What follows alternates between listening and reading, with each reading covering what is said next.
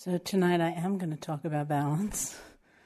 And the reason that I wanted to speak about balance was not to have you get frustrated and try to strategize constantly on how to bring better balance into your practice and try to manipulate your experience for better balance, but to see if some exploration of balance could help liberate you from the tyranny of the form of practice, looking through the form and the various skillful means and techniques and methods that are employed toward more the essence of what the practice is.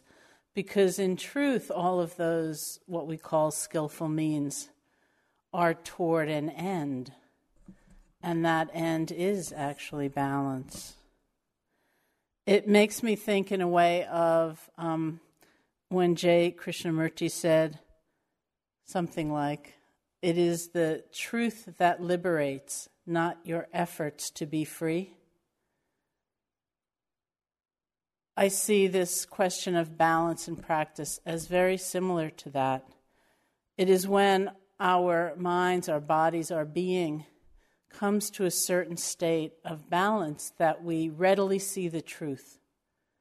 And that is what liberates us, not some idea about grabbing insight or acquiring or possessing some kind of dazzling experience or something that we can, happily write home about or proclaim at the end of the retreat. Look what happened to me. So it's not about trying to get something to happen, but creating the conditions where seeing the truth, seeing our experience in a different way, in a deeper way, in a more natural way perhaps, comes readily. We create the conditions of balance, and from there our minds open, our hearts open. We see things without so much the distortion of bias, of our hopes and fears and projections and preconceptions. This is what we're actually doing, is continually working toward this kind of balance, because from there, opening will happen all by itself. Usually, we go through a day very much with a kind of model of acquisition, of wanting to have and get, to feel better about ourselves. We tend to feel we do not have enough, we are not enough, we are deficient or defective, and if we could only get something, then that sense of incompleteness would cease. Those of you who've been with me in New York City have heard me tell the story, I'm sure, about this time when there's a fabulous store in New York City called Kate's Puppery. I don't think it's anywhere else in the country, but it has many branches in Manhattan.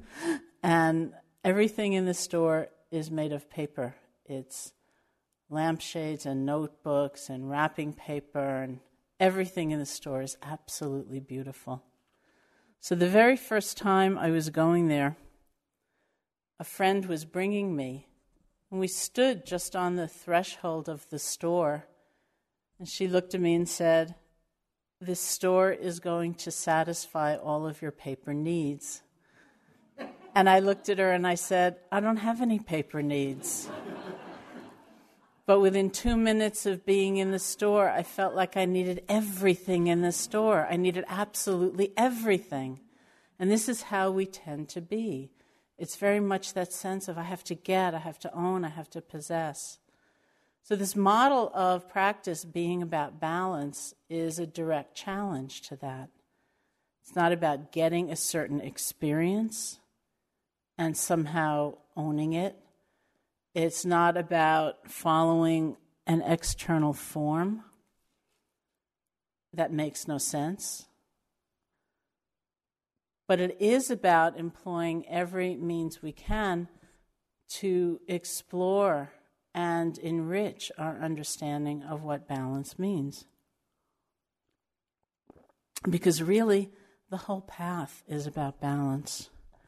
If you look at the classical progression of how they say the Buddha always taught, they say, as I'm sure you've heard, he began, they say always, with a teaching about generosity, about giving, about relinquishing, about offering.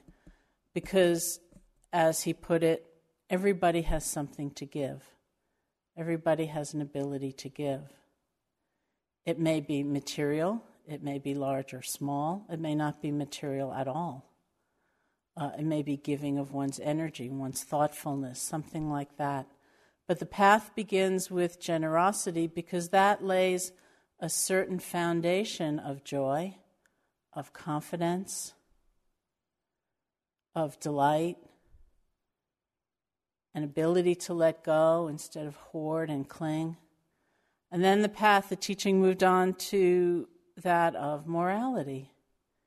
Because here too, we are building a base of some kind of clarity, of some peace of mind, having a mind that's not so cluttered with all of those kind of torments of, what lie did I tell to whom, and what does that mean, and how am I going to undo it, or do I need to reinforce it instead? And, just the sort of tortured elements of mind that come into play when we're filled with guilt, when we can't figure out the next step. So that's also about joy and self-respect and love and compassion for oneself and others. So you moved from generosity to morality to practices like metta or loving kindness, where the Buddha said very beautifully, develop a mind so filled with love it resembles space.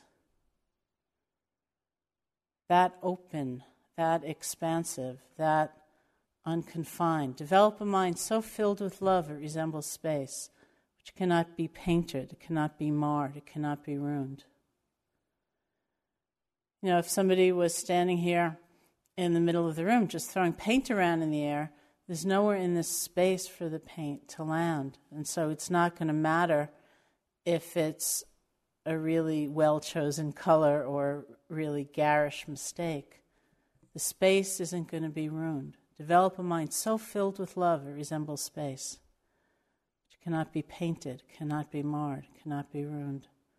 And following that teaching was a teaching about the Four Noble Truths, the nature of change, looking at our minds and bodies, seeing joy, seeing suffering, because that base had been built all along the way of openness, of spaciousness, of loving oneself, of loving others.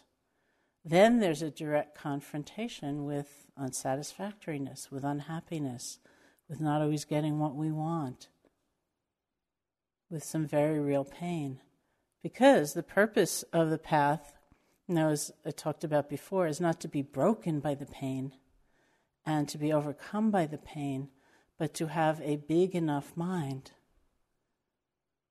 to experience pleasure and pain, and neutrality for that matter, with the same kind of presence and clarity and care. So the path itself is an unfolding of balance to create the conditions where we can be with absolutely anything. We don't have to be afraid of whatever our experience is. And we don't need to hold on when it feels good.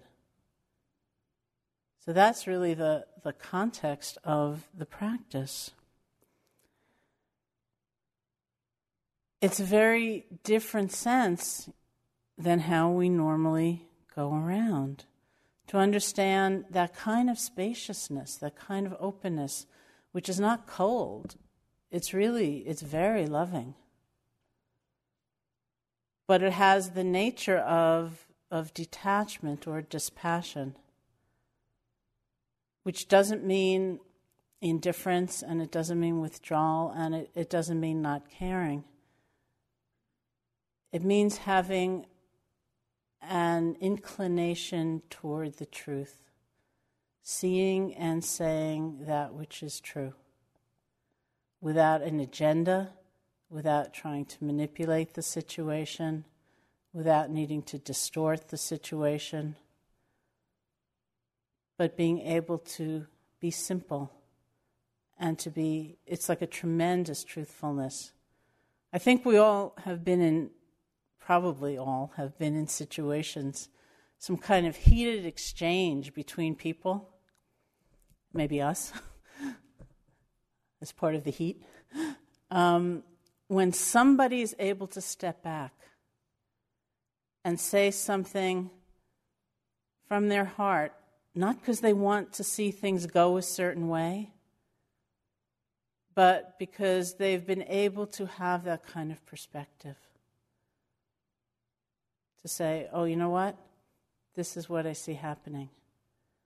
And there's something tremendously beautiful about that, in that stepping back. Because it's not stepping back out of not caring, it's stepping back to be disentangled, to see things from a better perspective. And we honor that.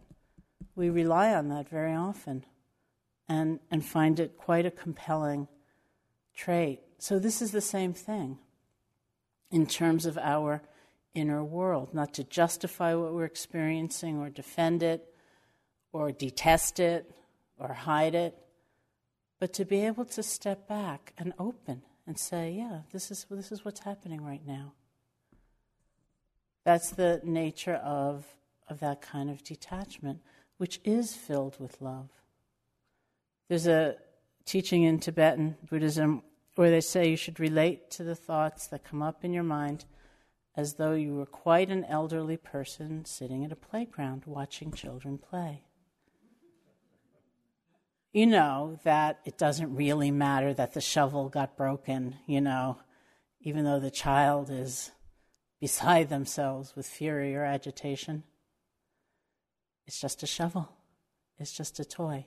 But there's also this huge tenderness for the child. You don't look at the child and say, you fool, it's just a shovel. There's that appreciation of it being a child. All of that tenderness and warmth and care and compassion, but with perspective. So, oh yeah, it is just a shovel. And you're really hurting right now. So to relate to the thoughts coming through your mind as though you were an elderly person sitting at a playground watching children play. That's balance. That's perspective.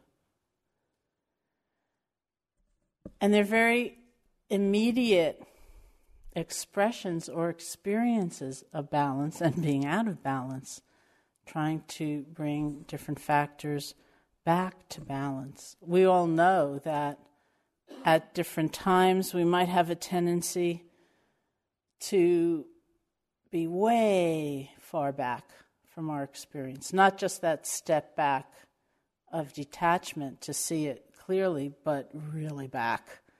Like we couldn't care less what the next breath feels like, or, we're just like so bored and so dreading having to pay attention to anything. Oh, it's happening. And we clearly need to come forward some, have a better sense of curiosity, of interest in what is going on. And there are so many times when the opposite is happening, when we have that sense of overreaching and trying too hard and trying hard to make something happen. It's what I describe when I talk about my very early practice, and I say, it was so difficult for me to be with just one breath. Because as soon as this breath was happening, I was getting ready for the next. So I was, in effect, continually leaning forward.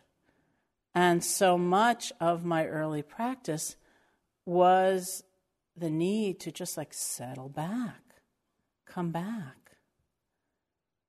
So it was at those points when I could feel how far forward I was that I would say things to myself like, you're breathing anyway. All you need to do is feel it. Because I was so overwrought. It was like I'd never done it before. Just calm down. Come back. Let the breath come to you. And there are plenty of times like that in our practice. I don't mean to suggest a great deliberation where you try to figure out where you are, but our instinct, our sensitivity certainly develops. We can feel it. And we can make that kind of adjustment very simply, without a great deal of self-consciousness or pondering. Come back. Or, hey, it's a breath. Come forward. Pay attention. Something like that. There are balances that happen between almost like more global feelings and attitudes that we bring forth in the practice. There's a balance between having a very strong sense of aspiration or even urgency on the one hand and being quite patient on the other.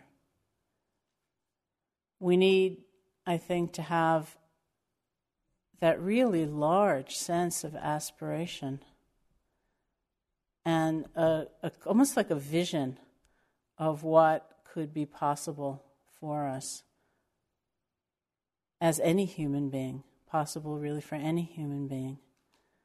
And it does need to be really big, and we do need to have a sense of urgency, because for conditions to come together, for one to actually have an opportunity, not just to practice intensively, but to practice at all, is very great. It is rare and precious.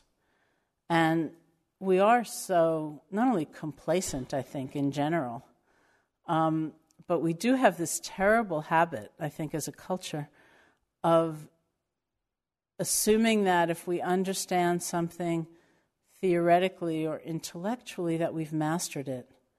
And that's part of the complacency. We think, oh yeah, I've thought that through. I've got that down.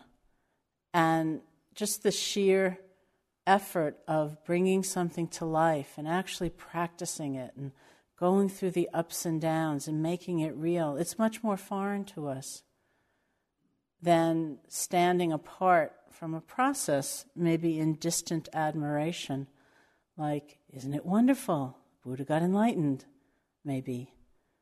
Or, wow, if I could only live in a cave in the Himalayas, I'd be enlightened really quickly, or something like that. And not really grappling with what might be possible for us right now. We need a sense of urgency, not to actually waste our time. When we first opened the center here, it was actually Steve Armstrong, who was here as a meditator then, who wrote this kind of mock brochure for us, which had in it things like, come to IMS and get to drink all the tea you could ever want, and get to use institutional cutlery.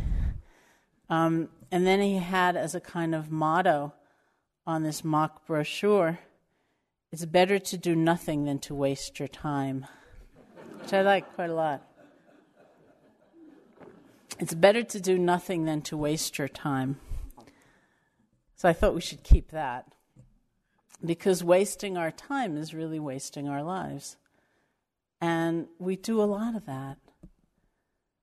So to have that kind of commitment to being awake, to being aware, it's the essence of being alive. When the Buddha said one who is heedful or one who is mindful is on the path to the deathless, whereas one who is heedless or one who is mindless is as if dead already. If we actually want to live, we need to have that tremendous sense of intention, of motivation, of commitment. Because it's rather countercultural what we're doing. There's a lot of winds against us. And one needs to have a tremendous sense of almost like an abiding faith that this is worth living, this is worth not just thinking about, but living. So we need that power and that kind of aspiration. And at the same time, we need an awful lot of patience, because nothing happens faster because we want it to happen faster. There are the cycles of nature, like the cycles of healing, the cycles of life. We need to let things take their time. Patience, doesn't mean a kind of grim endurance, like, gritting your teeth and saying, well, I'll bear it for another 5 minutes because I don't see what else I can do. And then if I do that, something better will come along. They say that patience is actually a form of devotion because it's opening. It's that willingness to open, to participate, to encounter whatever is actually happening. They also say it's a form of austerity in the best sense of the word. It's tremendous simplicity to be able to be with a full heart what is actually happening right here and now. To allow things to take their course.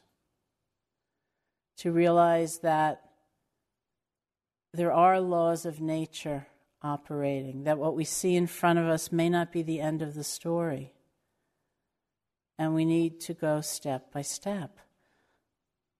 That's the only true way to practice. That's the only true way to make our dreams come true. Because everything else is like a story that we tell of triumph or defeat, of exhilaration or despair. But what we have right in front of us is this moment. It's step by step. We need to be patient.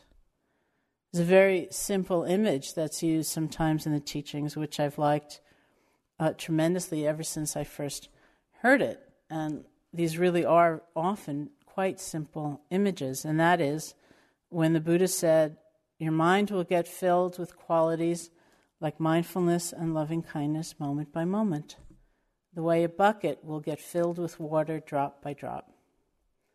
So I like this so much from the very first time I heard it, because right away I could see myself standing by the bucket doing one of two things. One was looking inside and fantasizing, thinking, isn't it going to be great when it's completely filled and I'm completely enlightened? And I'd imagine myself back home in New York, kind of floating down the streets, wearing my white sari with a beatific smile, without having the patience and the humility to add the very next drop. And of course, the other thing I could well imagine myself doing quite easily was standing by the bucket and looking in it and saying, ooh, it's kind of empty in there. It's never going to get filled. And simply feeling defeated. And once again, not doing what I had to do, which was adding the very next drop. Using that moment's experience to add a drop of mindfulness, of loving kindness, whatever that experience might be. And since I first heard that example and thought of those two possibilities, a third has come to my mind, which is standing by the bucket and completely ignoring it to peer over into someone else's bucket and say, how are you doing over there? Completely forgetting what I can do with my own. These are so common. But here we have a moment's experience. We have an opportunity. We have a chance. Just one drop at a time. This is how it actually happens. The rest is something we can think about or delight in or be frightened of, whatever the case may be, depending upon the story we tell. But it all happens step by step. It happens moment by moment.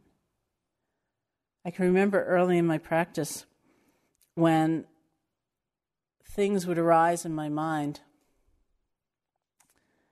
and I would go through this period of panic. What should I do about this?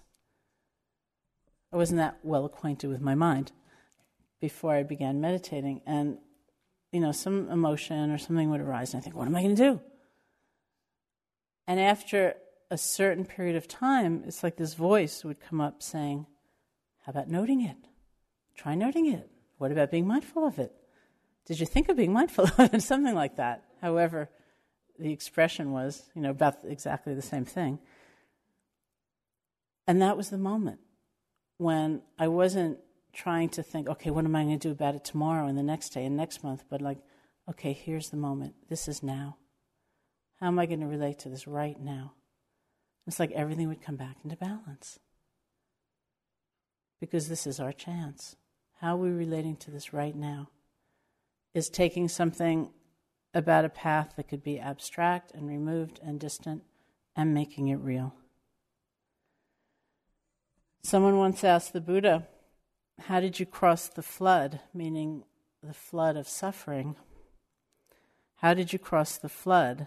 And he replied, I crossed the flood not lingering and not hurrying. If I were to have lingered, I would have drowned. If I were to have hurried, I would have been swept away.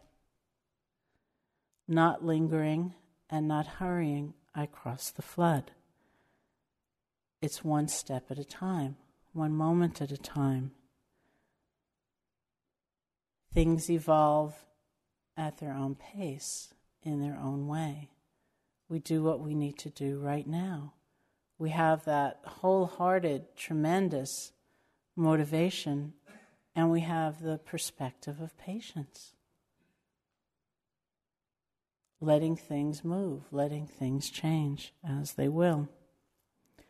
There's a balance between, the kind of classic balance between concentration and effort, which is very practical as we go through the meditative process. We've talked about this in different ways. So many of the qualities that are developed are about the deepening of concentration with calm and quiet, relinquishing, letting be, tranquility.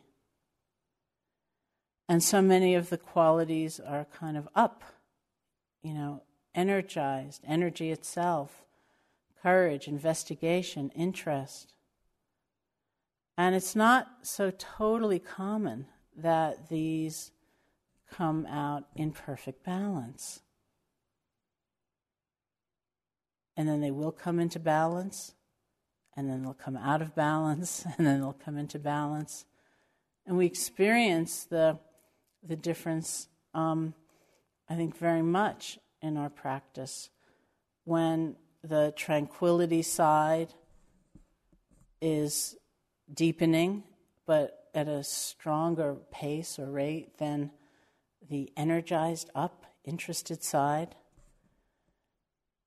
we move from tranquility to that kind of dreamy, drifty state where we're, I call it, as you know, the ooze. We're just kind of oozing along, and it can feel really good. We don't have that much impetus to change it because it can feel really good. But it gets sort of muddier and muddier, and if it goes on for too long, then we do fall asleep.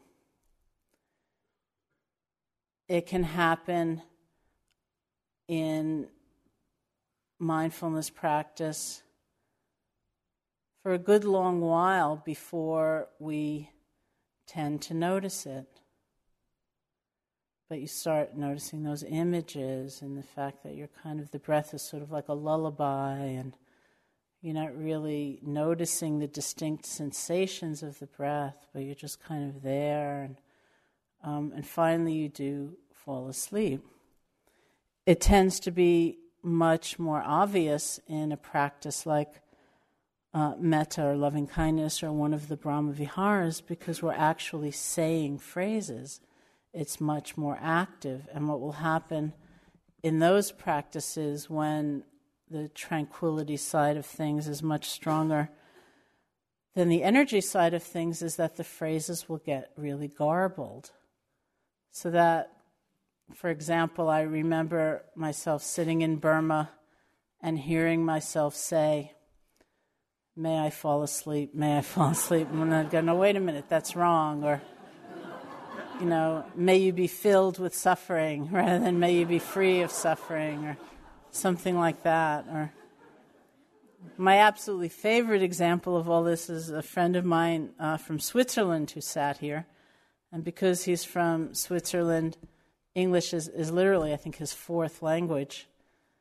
And his phrases in doing loving kindness were something like, "May I be healthy and well, may I live with ease." And he heard himself say, "May I be wealthy in hell, and may I live with eels." But because English is his fourth language, he said it for some time. He thought, wait a minute, that doesn't sound quite right.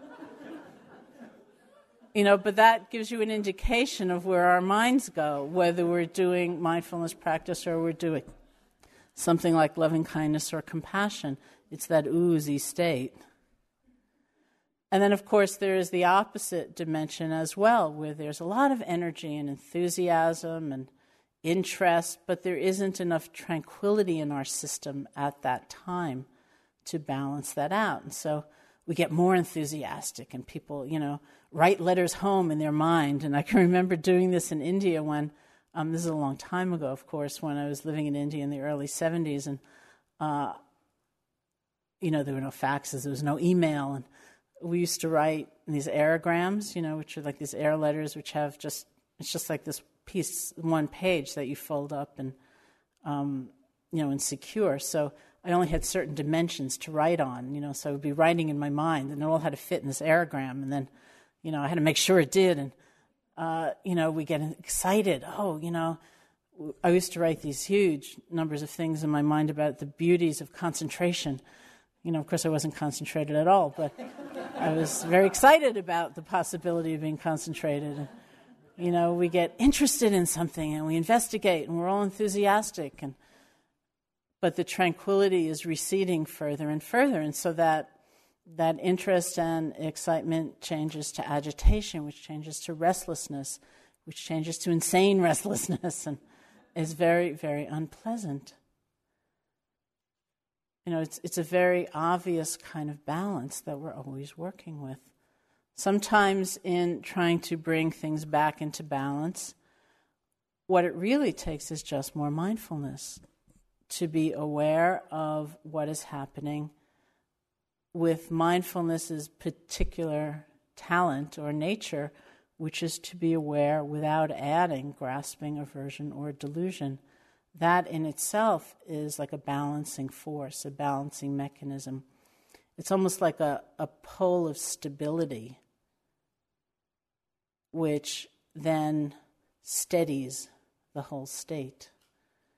So that's one option, is being as mindful as we can of what is going on. The other option is employing an antidote. When we feel like we're quite out of whack in one direction, it might well be time to employ an antidote to bring things into a greater state of balance.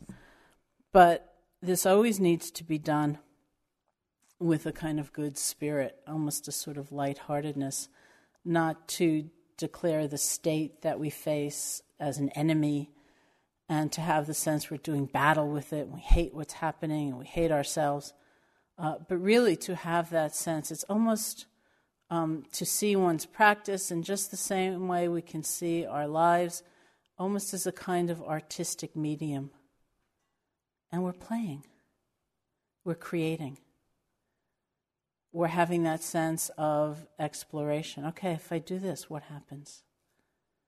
So it needs to be very open-hearted and open-minded. And so this is where we would say, sometimes they're very simple, the antidotes. If you're feeling really sleepy, if that balance between tranquility and alertness or concentration and energy has gotten so far out of balance on the tranquility side, so that you're really getting sleepy, open your eyes, sit up straighter, maybe stand up. It might be that what you need to do in a kind of almost more global sense is do more walking rather than so much sitting. I was just looking at some notes I had from talks I gave like 20 years ago, and I saw this story of a monk in the Buddha's time who every time he sat down to meditate, he would just fall completely asleep. So he walked for 23 years. That was his practice. And I can remember being so reassured when I first heard the story. I thought, oh, there's a practice for everybody. It's not always going to look the same because we're each coming to our own balance. It might be that if you're feeling really sleepy, you need to look at the particular quality in meditation practice that's called aim or right aim. What we're doing in the practice, and this is another balance between doing and non-doing, is really pretty simple. We're aiming our attention toward just what's happening in the moment and connecting to it without trying to make it be a certain way, without trying to manipulate it. So it's aiming and connecting. That's the doing part of practice. And the example that is used endlessly in Asia, and here too, is, again, a very simple example. If you can imagine a piece of food on a plate, and in your hand you're holding a fork, say it's a piece of broccoli, you have the obvious goal of connecting just deeply enough with the fork and the piece of broccoli so you can lift it and eat it. To do that, we need two qualities of mind. One is called right aim. You have to take the fork and aim it right at the piece of broccoli. If you take the fork and you wave it around in the air, you're not going to have a lot of lunch. So you take the fork and you aim it right at the piece of broccoli. And then the next thing we need is a careful and sensitive modulation of our energy. If there's too little energy, the fork just hangs in your hand. But if there's too much energy, it's like you take the fork and you bash it through the broccoli and everything goes flying all over the place. So this very simple example is used often to describe, almost you could say, the technical side of meditation practice. We aim the attention toward just one breath. It doesn't matter what just went by. And it doesn't matter what's yet to come. It's now. And we connect. You don't want to be so far back that you really can't feel the breath, that you don't care about it. But you also don't want to try to get a stranglehold on it, to shove away thoughts and refuse any other experience. It's just aiming the mind and connecting. That's it. That's the doing of practice. Everything else just kind of happens as a consequence of that. So we don't have to try for great states. They all unfold.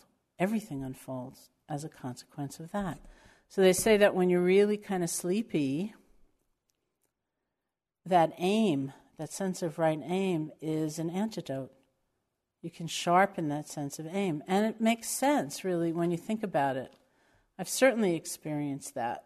I experience it sometimes most clearly in something like walking meditation, where, say, I was in this room, starting at that wall, and I can see that wall where I know I'm going to be turning around in a few minutes. So I say to myself, okay, I'm going to be mindful from here until I turn around, which seems on the surface quite noble, but doesn't work because we can only be mindful one step at a time.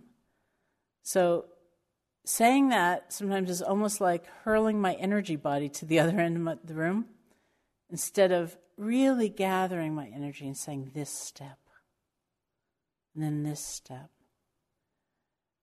And when we don't do that, when we kind of throw the energy in that way, we get sleepy, we get dragged down. we lose a kind of heartfulness. But if we are really gathering our energy for just this one breath, just this one step, we wake up. Because it's quite empowering. So that's one of the antidotes for sleepiness, is really look at that sense of aim. And if you have to, you can visualize a piece of broccoli. You really can. I've done it many times. And a fork. And you just go, whoop. And then you have a sense, okay, this is what I'm doing. And then the other side, when you're starting to feel that cascade toward restlessness, toward agitation, they're really almost two distinct approaches, and you just have to see what works best. One is create a lot of space, because restlessness means energy. It's not a bad state. It means there's energy. In fact, early in my practice, whenever I wasn't in terrible, horrible physical pain, I was asleep. And I used to hear in these little group interviews that we had, these people talk about like their insane flights of restlessness and thinking, and I used to be kind of envious. And I think, oh, that sounds so interesting. I wish I had some of that. And of course, then one day I got it, and it didn't feel that good.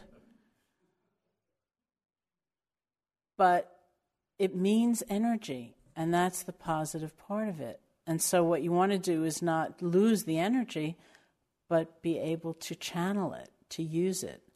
And that means creating enough space so the energy can move. If a really big energy is trying to move through a tight, cramped space, it's going to be really jagged and unpleasant. But if a really big energy is moving through a really big space, it flows.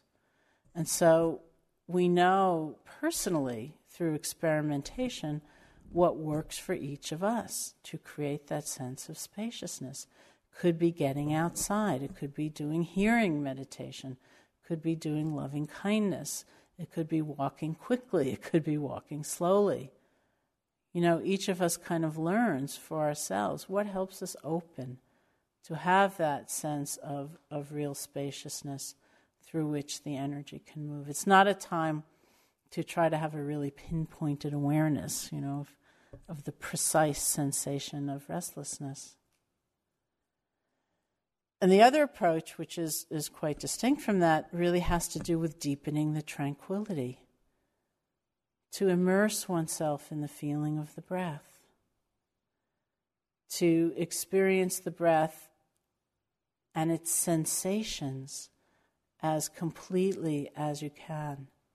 It's like you were putting your hands in water and we're feeling all the sensations of that, which is very soothing in a way. It's the same thing when you come to the breath to feel it. It's that softness, that kind of soft attention that nonetheless is quite there. It's quite present. One of the translations for the word that is usually translated as investigation is actually rubbing. To get in there, to rub the experience. You know, not to stand apart and just be watching it, but really feel it. And what I think was perhaps the cutest meditation instruction ever given, which was right here in this hall, U Pandita's translator once said, "Have your mind rub your belly," which I thought was pretty cool. It's that sense of really getting in there, feeling, that will develop the tranquility, will deepen the tranquility, which will help balance that state of energy.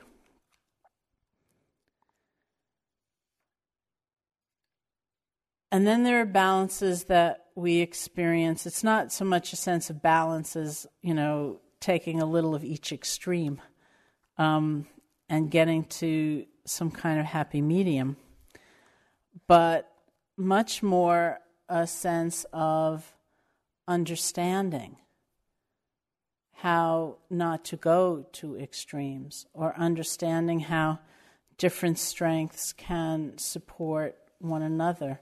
Different ways of being, different ways of seeing can support one another.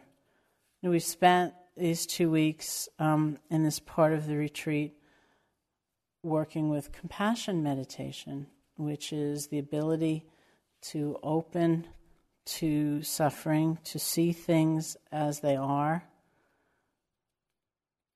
while caring, to have one's heart moved by the suffering one sees without being overcome by it, without being destroyed by it. Compassion allows us to see suffering as suffering. When we notice our own anger, fear, jealousy, greed, and that whole long list of qualities, to see them as suffering rather than bad and wrong. Compassion allows us to see outside of ourselves the nature of suffering. And yet, there's something in compassion that is almost a sense of sufficiency, that has a sense of unity, that is also filled with the quality of understanding or equanimity or wisdom, which reminds us that we're not in charge of the unfolding of the universe, that we don't seem to have that ability to make suffering disappear according to our will or our determination. So our hearts open, we become present, we care with understanding. That's a balance. Because otherwise, we feel tremendously overcome. We feel nearly destroyed sometimes by the suffering that we see, whether our own or certainly others, and the suffering of the world. To be able to see what is with understanding. To be able to experience not just the kind of the poignancy and the sorrow of that opening, but the joy of feeling at one with others, so that we have that kind of comprehension about the nature of life. We don't feel so alone and cut off. We don't feel isolated in our pain, and we don't allow others to be isolated in their pain, because it's not right. It's not the truth of things. And when the Dalai Lama came to New York City several years ago and was speaking in Central Park, he began his talk in a way that kind of surprised me, where he said, from a certain point of view, I haven't had such an easy life. He said, I had to assume power, temporal power, when I was 16. I had to flee into exile. In my early 20s, I've had to live all of these years in exile, the head of a community, and making all this effort to keep that community intact. He said, I've had to daily or continually hear about the terrible conditions people are experiencing inside Tibet. He said, it hasn't been such an easy life. And then he said, but I'm pretty happy. And of course, that's what one sees in him, is that he's pretty happy. He doesn't seem morose and bitter and, just weighed down, tormented by the suffering he's seen. And obviously, it's not like happy-go-lucky, where he's ignorant or he's cut off or he's refusing to look at the extent and the nature and the duration of suffering. It's something else. And he went on to describe it. He said, I'm pretty happy, even though it hasn't been such an easy life, because of compassion. He said, it's compassion that makes me feel at one with everyone. And that feeling makes me happy. So he was speaking, in Central Park to what seemed to be, 200,000 or 300,000 people that day. And it was so interesting because I was sitting there thinking, many of us probably could have said, it hasn't been such an easy life. And not all that many of us could have said, but I'm pretty happy. So that opening to suffering isn't the same as being lost in suffering. The force of compassion allows us to be with what is, but to have this immense perspective of oneness, which keeps us balanced. And then compassion itself is balanced by the next Brahmavihara, which we're about to practice, which is the practice of sympathetic joy, actually having delight and happiness in the happiness of others, rather than hearing or witnessing someone's success or good fortune and thinking, ugh, I would be happier if you could just lose a little of that, But to actually have the sense of delight, of joy in the happiness of others. And here again, the Dalai Lama, I think, was very both cogent and kind of homey when he said, it only makes sense to develop happiness in the happiness of others, because then you're increasing your chances of happiness 6 billion to 1. He said those are very good odds. And you think about it, if you want to be happy, you don't have to spend any money. You don't have to make elaborate plans. You don't even have to get dressed. You just have to think about someone else's happiness, and you're filled with happiness. It's a pretty good thing. But the difficulty we have in experiencing sympathetic joy is that we tend to view happiness as a limited commodity in this world, and to feel that the more someone else has, the less there's going to be for us. And so the practice, the ability to have sympathetic joy, is based on our ability to open to joy, to experience it, to experience not the sense of being impoverished, but the sense of abundance, of inner abundance. It's not outer abundance, it's inner abundance. To be able to take delight in what we have, what we touch, what we can experience. Then we don't feel that sense of being threatened and being so alarmed when somebody seems to be doing well. So we need to be able to open to suffering without being overcome. We need to be able to open to joy without being out of touch and unable to experience it fully. In all these ways and many, many more, this is really what our practice is about.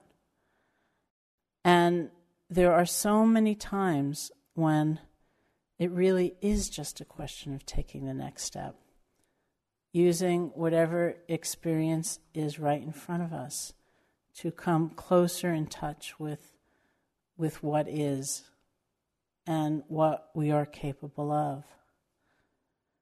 So if you end up walking for the next 4 weeks, because that's the right balance for you, that's terrific. If you end up walking for the next 23 years, that's fine. To really understand the essence of what you are doing in creating these conditions of a greater and more extended kind of balance.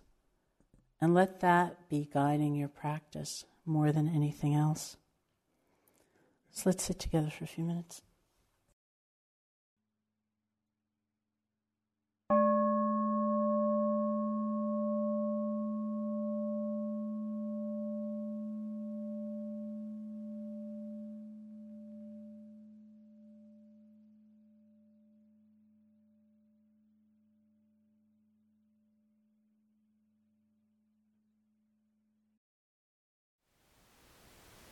Thank you for listening. To learn how you can support the teachers and Dharma Seed, please visit dharmaseed.org/donate.